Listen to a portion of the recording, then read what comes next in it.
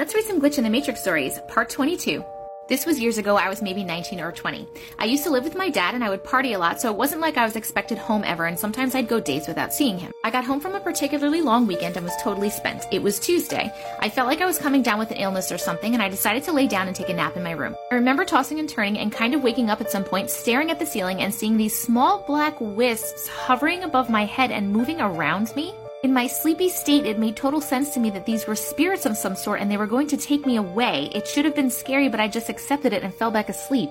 Okay, that's just weird in itself. At some point, I wake up again a while later and I hear my best friend at my door talking with my dad, asking if I was home, and I hear him telling her he hasn't seen me and doesn't think I'm there, but he'll let me know that she was looking for me and she leaves. I'm still exhausted, but I finally feel like I'm doing a little better, so I decide to get up and go see my friend. I go to the bathroom and my dad is totally startled to seeing me in the house and asks when I got home.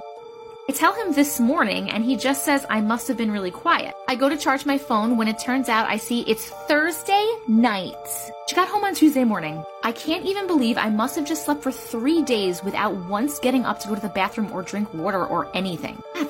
What? I go straight to my friend's house to tell her about this bizarre story, and when I get to her house, she's fast asleep in her room. Once she wakes up, I tell her my whole story and how I heard her talking to my dad earlier, and that's why I decided to finally get up, and she said she never came over looking for me. She swears up and down that she has also been sleeping for an extremely long time and that I was the one who came to visit her earlier. My brain still can't make sense of it. Okay, I need to know, how did she get home? Was she sober when she got home? Because I feel like it's possible that this was somebody slipped something into something. But did it happen to her friend too? Was the friend with her? And how did the dad not notice someone home sleeping for 3 days?